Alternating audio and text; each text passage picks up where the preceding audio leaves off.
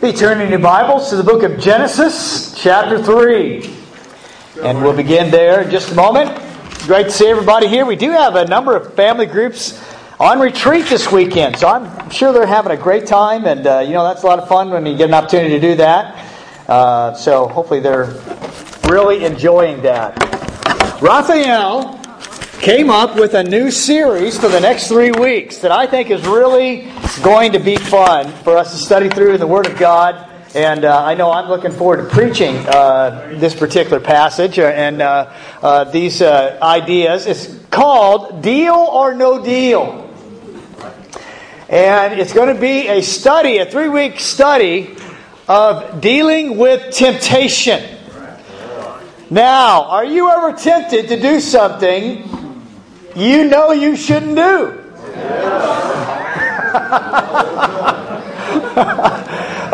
Yes you are. There's no question about that. We are all tempted to do things from time to time that we shouldn't do, or to say things, or to act in such a way, etc., etc. Or we may be tempted to not do something that we know we should do, which is a temptation as well. But today we're going to be talking about Adam and Eve. So turn to Genesis chapter 3. We're going to read the whole chapter here. We're going to read the whole story. Then I'm going to make some observations about temptation in general. And then I'm going to come back and talk about some very specific things from this story, which I think will be helpful for us. You guys there? Genesis 3? Yeah. Okay, let's go ahead and read this together.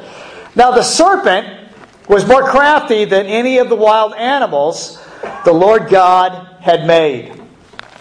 He said to the woman, "Did God really say, 'You must not eat from any tree in the garden'?" The woman said to the serpent, "We may eat fruit from the trees in the garden, but God did say, 'You must not eat from the tree that is in the middle of the garden, and you must not touch it, or you will die.' You will not surely die," the serpent said to the woman. "For God knows that when you eat of it, your eyes will be opened, and you will be like God, knowing good and evil." When the woman saw that the fruit of the tree was good for food, and pleasing to the eye, and also desirable for gaining wisdom, she took some and ate it. She also gave some to her husband who was with her, and he ate it. And the eyes of both of them were opened, and they realized that they were naked. So they sewed fig leaves together and made coverings for themselves.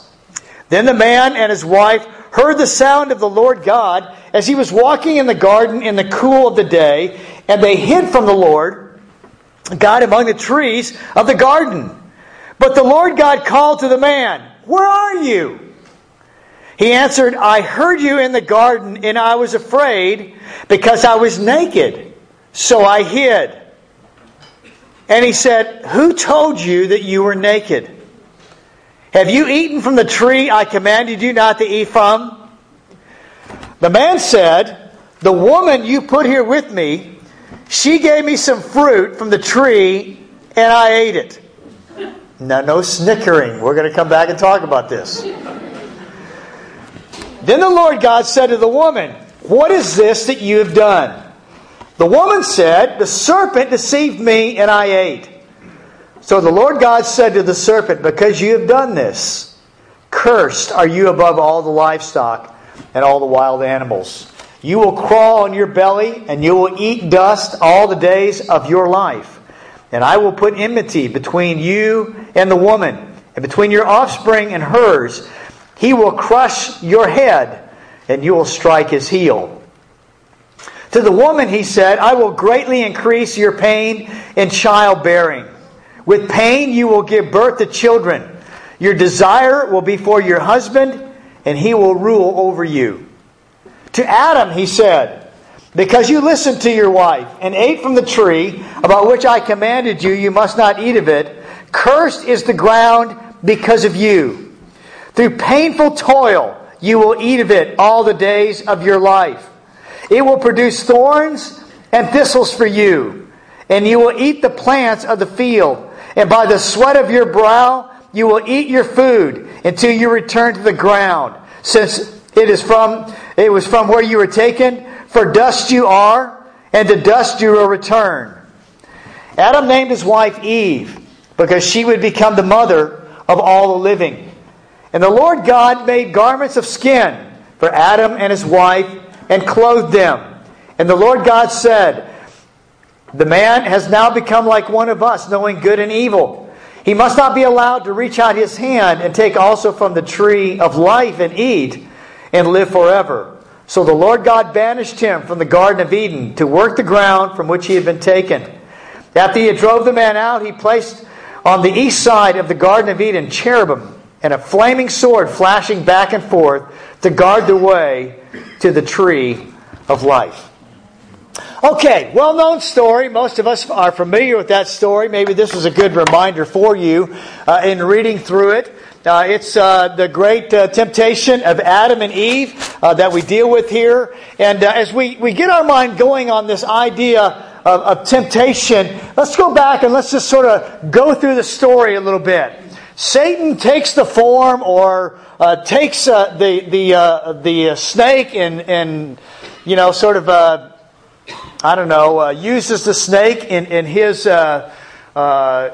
way, because the snake is a very devious kind of a animal. And this conversation goes back and forth between Eve and the snake about, hey, well, did God really say you can't eat? And she says, well, no. He said we could eat here or there, but not to eat of this.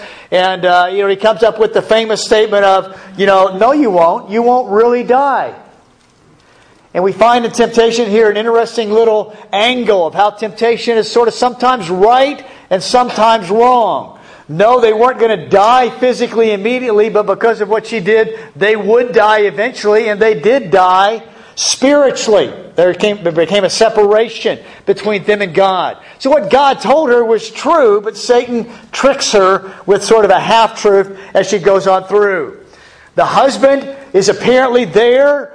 We don't know why he isn't taking place in this conversation, other than the fact that she goes ahead and she eats of the tree. Then she gives it to him, and he eats as well. Then God comes, and wants to know, why are you hiding? I said, because we're naked. And then that piercing question, who told you you were naked? Did you eat of the tree? Obviously, he knew that they had, but this awareness now had come upon them. Unbelievable story.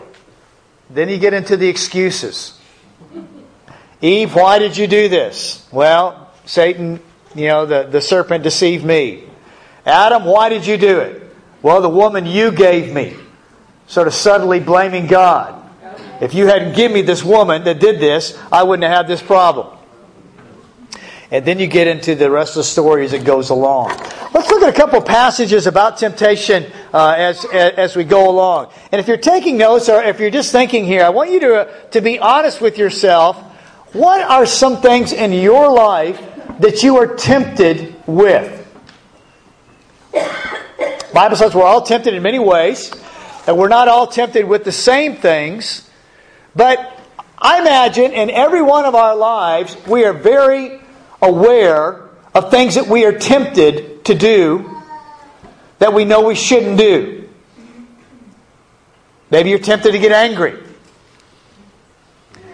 Maybe you're tempted to say things to people that you know you shouldn't say.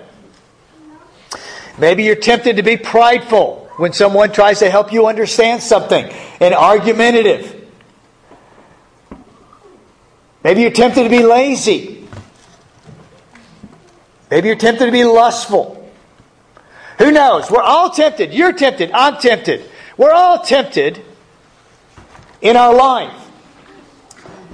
We have a tendency to think the things that other people are tempted with that I'm not tempted with are the really bad things.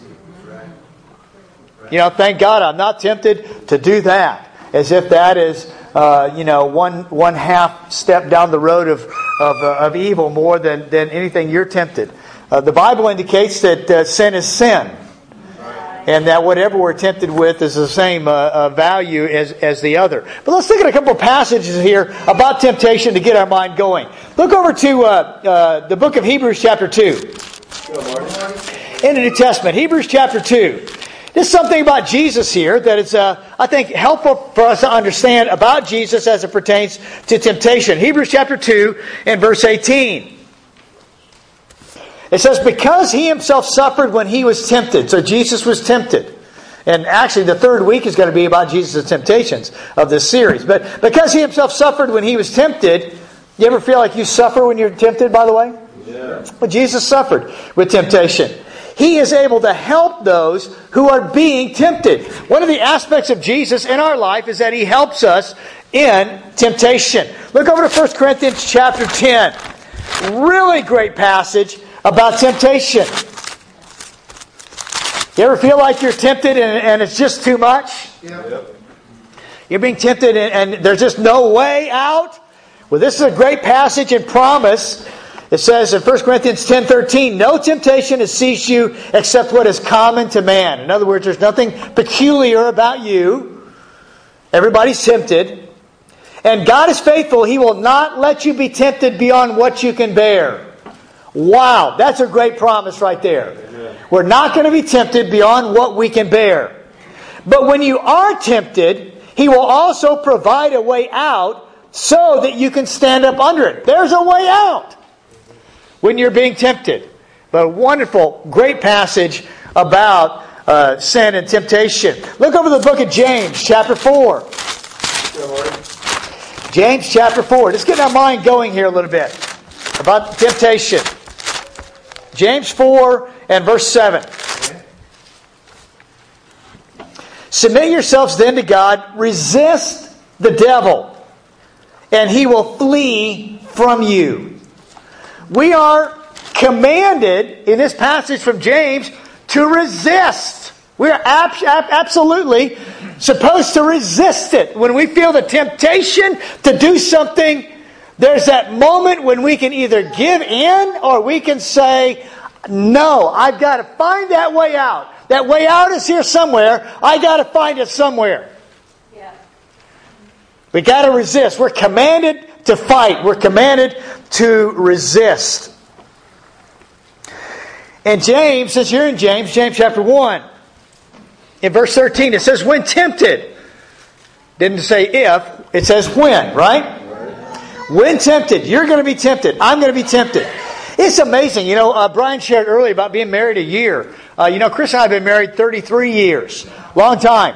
It's amazing how much you can love your husband or wife and how much you can appreciate them and admire them. It's also amazing how they can annoy you, frustrate you. You know what I'm saying? Chris says don't go into great detail here. But you know what? It's amazing. You love your children so much. You just love them so much. But boy, they can really annoy you at times, can't they? Yeah. And teenagers, you love your parents, right? But man, your parents can annoy you, don't they? Don't your parents annoy you sometimes? It's okay to say yes. And we get tempted to feel things, maybe to say things, and those kind of things in life. So when tempted, we're all tempted. When tempted, no one should say, God is tempting me. For God cannot be tempted by evil, nor does He tempt anyone. But each one is tempted by his own evil desire. He's dragged away and enticed. Then it goes on, it says, then after sin is conceived, it gives birth to sin.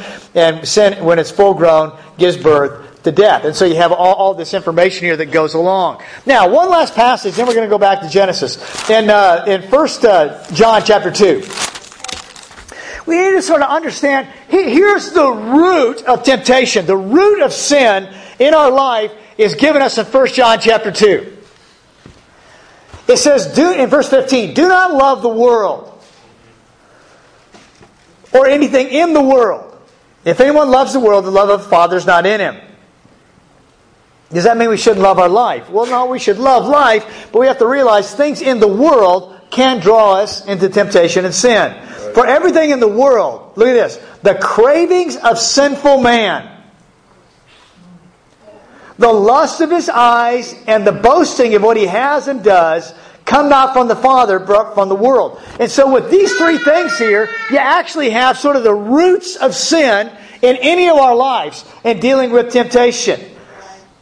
The cravings of sinful man, the lust of eyes, and the boasting of what you have. So you have lust, you have pride, you have the cravings, and within it, there you have sort of the basics of these things. Okay, now, let's go back to Genesis 3, and let's do a little analysis of this story, and actually pull out some things and look at some other related passages that would be helpful for us.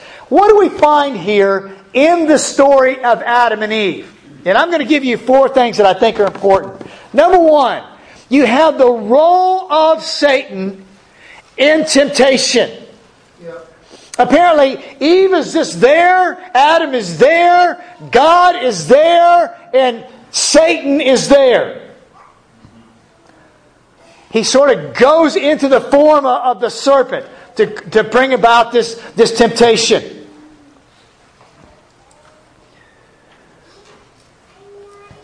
He engages Eve.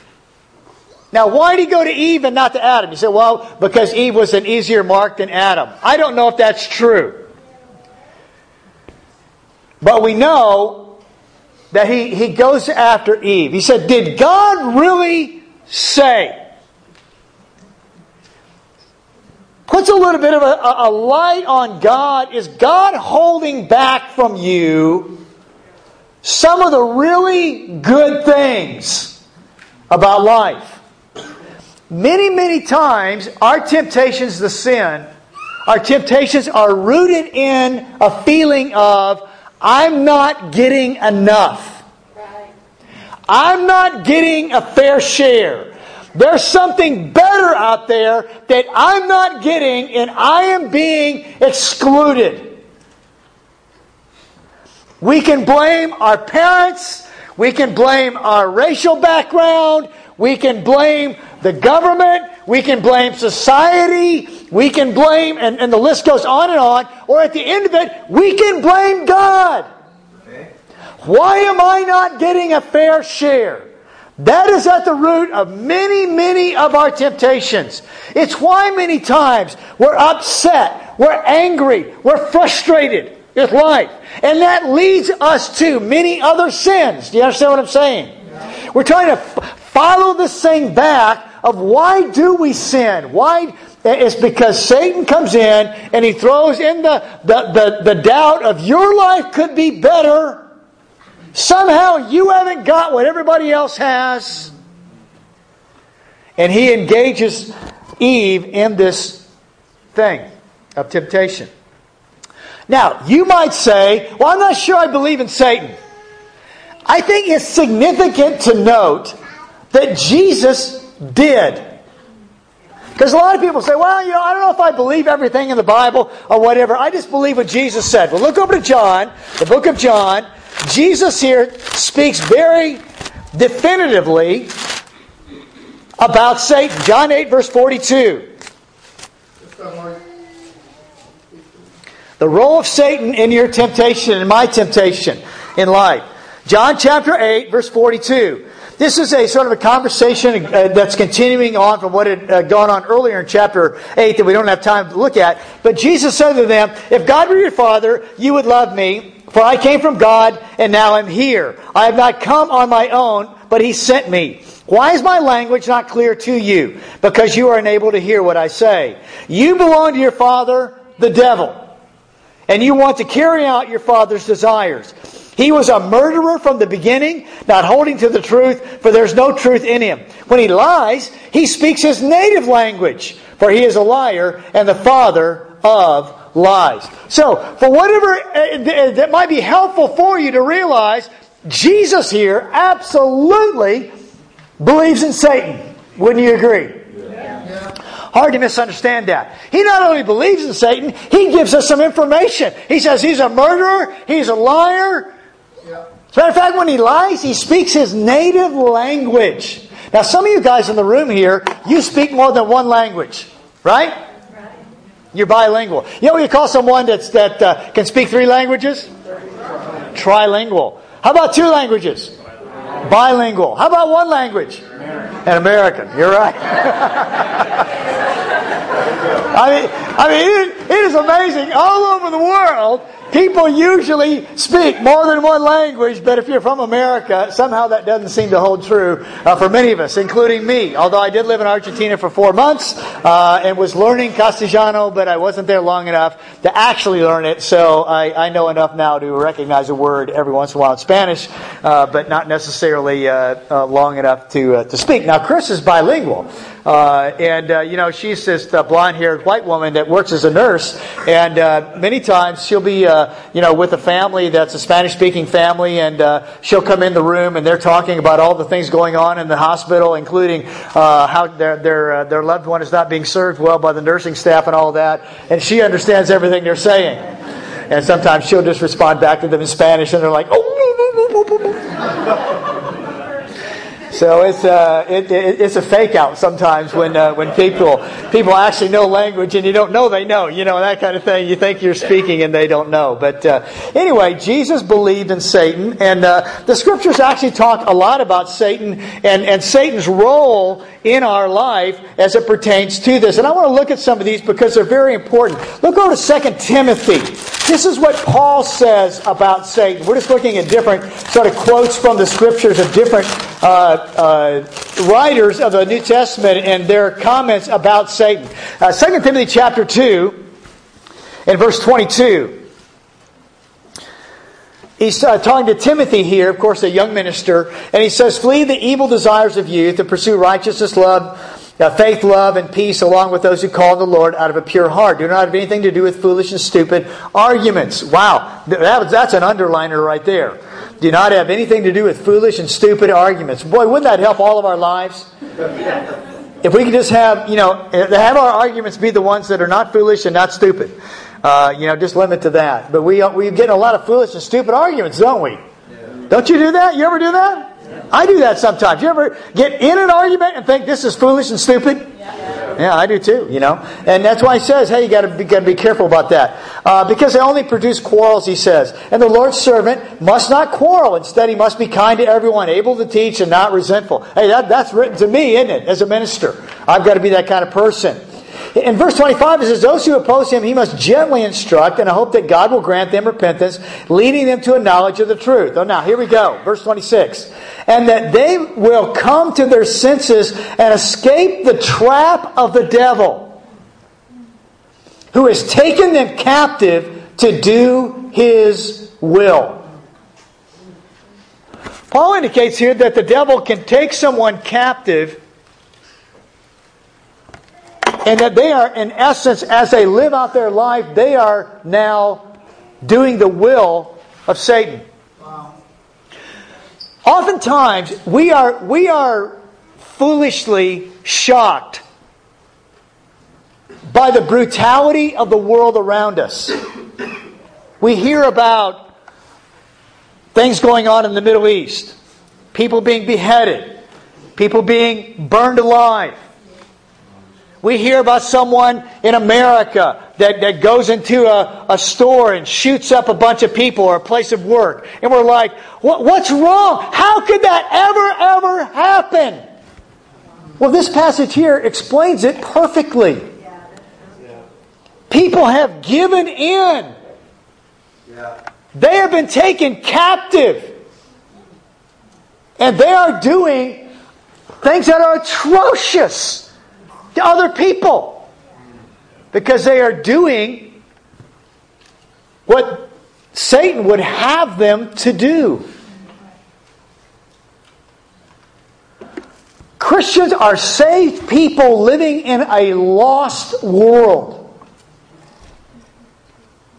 The world is a brutal place.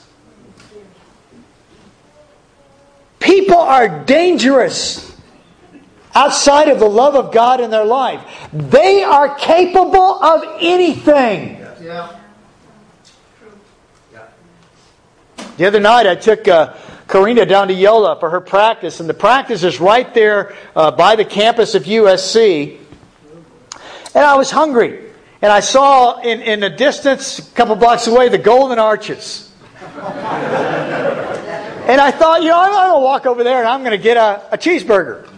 And so I start walking over there, and I walked over there, and I got the cheeseburger, and I'm walking down Martin Luther King Drive there across Vermont. Some of you maybe know where that is, or familiar with that neighborhood and that kind of thing. And I got my cheeseburger, and I'm waiting there. After I paid for it, I'm looking around the restaurant. I'm like, I'm the only white guy in here. Interesting. And I get my cheeseburger, and I'm walking out of the door and walking down Martin Luther King Drive there toward Vermont, and I'm thinking, I don't see any white people anywhere now that I think of it. And I thought, oh my gosh, I'm a target here. Look at the stupid white guy walking around in the hood.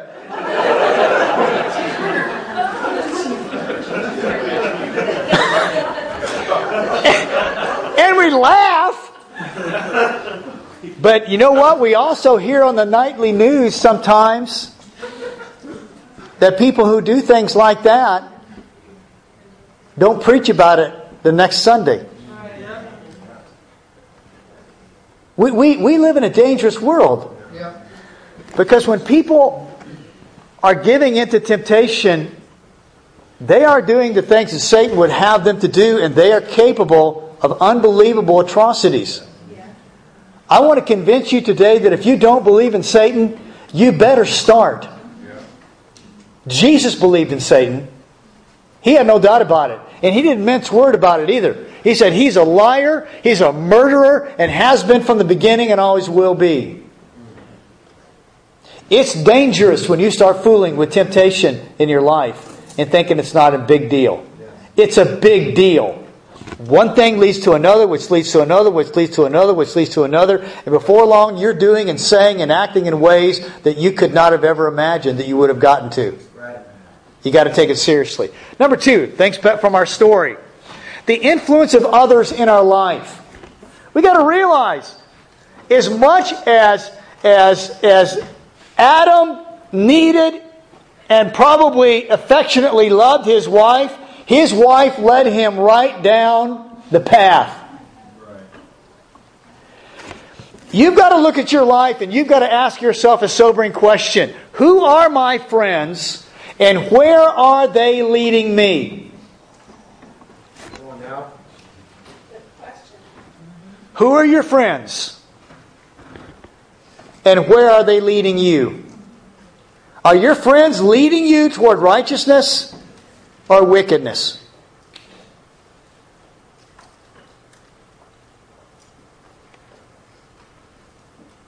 It's a sobering question. Where are your friends leading you? And many times you say, well, I'm leading them. And that may very well be true. You might be leading them. If as Christians we're to go and make disciples of all nations, we have to go and have friendships with the unsaved world to try to bring them to Christ, right? But we're having friendships with them with a goal in mind. We're not hanging out with people who are not saved because they're fun to be with. All right.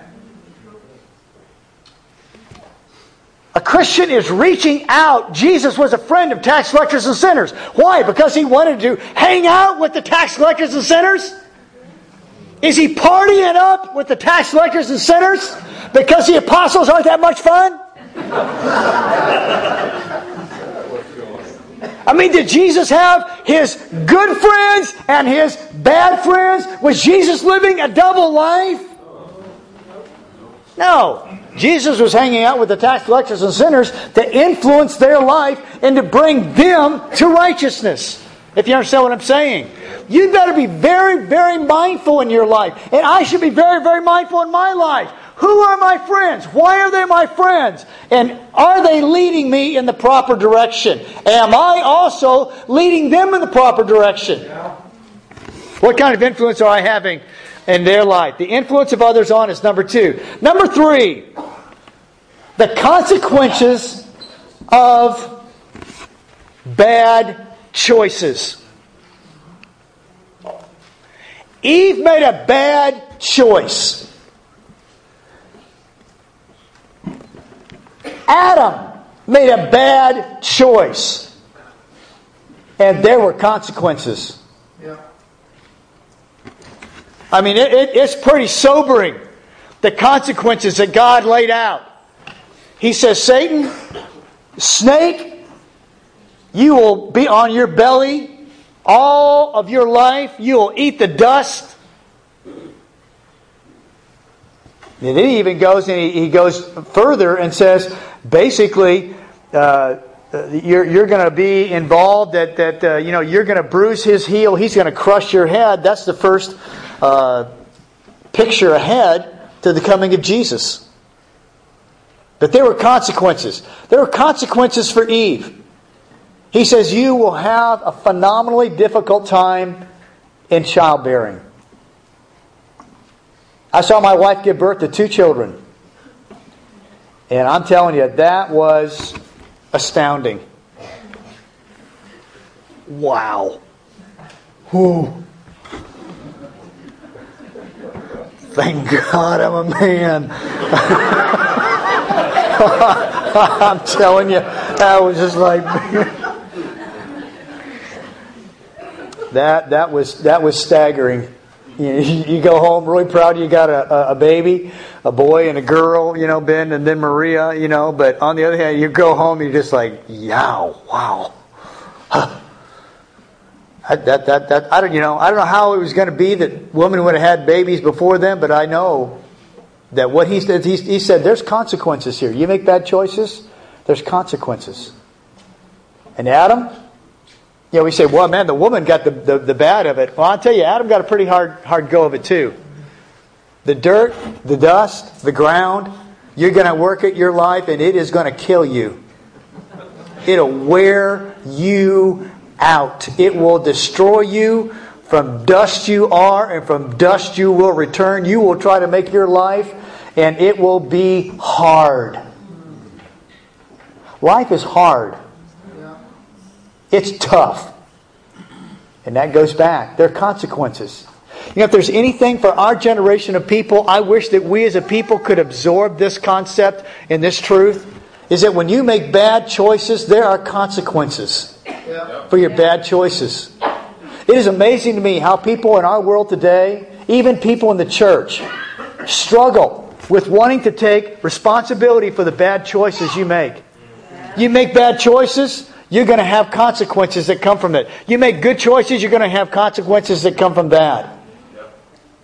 We make bad choices, we start to reap what we sowed, and then we start blaming everybody and anybody. This can't be a result of what I did. And the truth of the matter is, in my life and in your life, when we make bad choices, there are consequences for your bad choices. When you make good choices, there are consequences from that too. And you know what? Everybody's life is a mixture of good and bad. But the next time you start griping and complaining and blaming your parents and the teachers and everybody and anybody that might come to your mind about why your life isn't what you thought it might be at least honest enough to go back in time and say, maybe I am living a tough life here because I made a bad choice. And sometimes a bad choice is not a bad choice that we knew was a bad choice at the time, but looking in the rearview mirror of your life, you're like, holy cow, was that a bad choice? I've known people that married somebody. And 5, 10, 20 years down the road, they look back and they think, man, that was not a good choice. And just let me say this, because I'm going to say it and it needs to be said. In the Scriptures, brothers and sisters, marriage is something that is a sacred covenant. Everybody's marriage is tough. I don't care how sweet you think that girl is. She's going to be a pain in the neck. In other parts of the anatomy. I don't care how godly and good you think that guy is. He's going to be a beast at times for you to have to deal with. Learn to live up to your commitments. When I got married, I said something to the effect, and when you got married, you said something to the effect of until death do us part. That means find a way to make it work.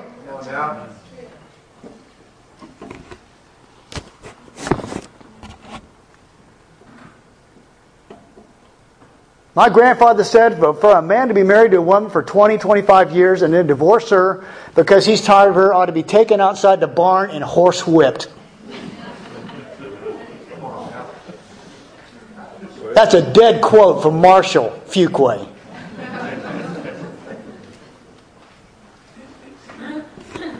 You make it work, brothers and sisters. You realize you made a commitment and you live up to your commitment.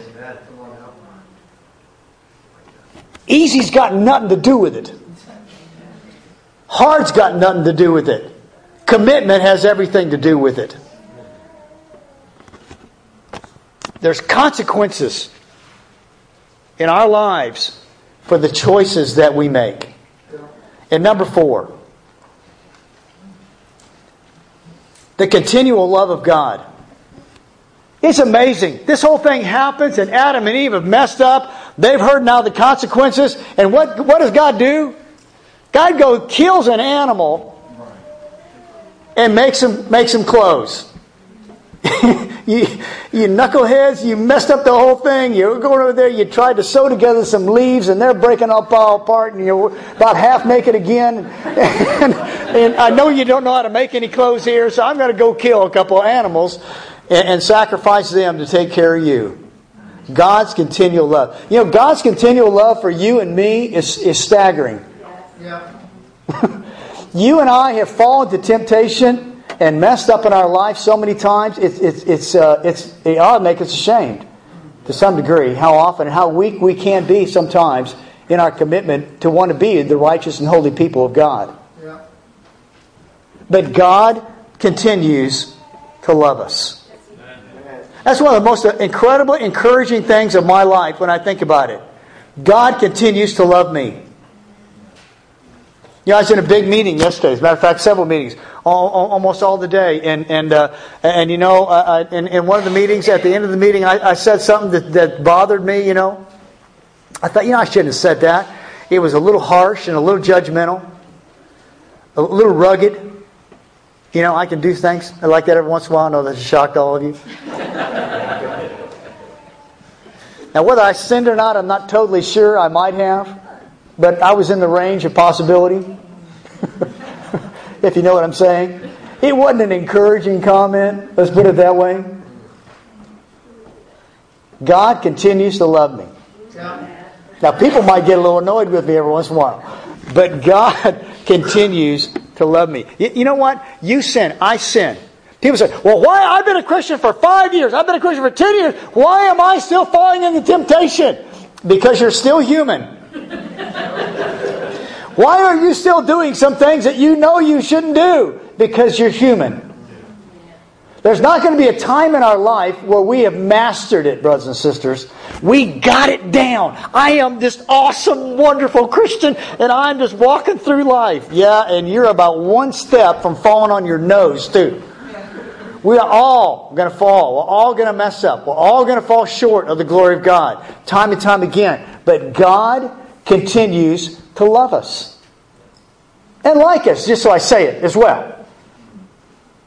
You know, God doesn't look at you and say, well, you sorry, worthless dog, I love you. God looks at us and says, okay, come on, Mark, let's go. Come on, dude. Come on. Let's go. You can do better than this. I know you can. I've seen you do it good before. Come on. And God is in there with us.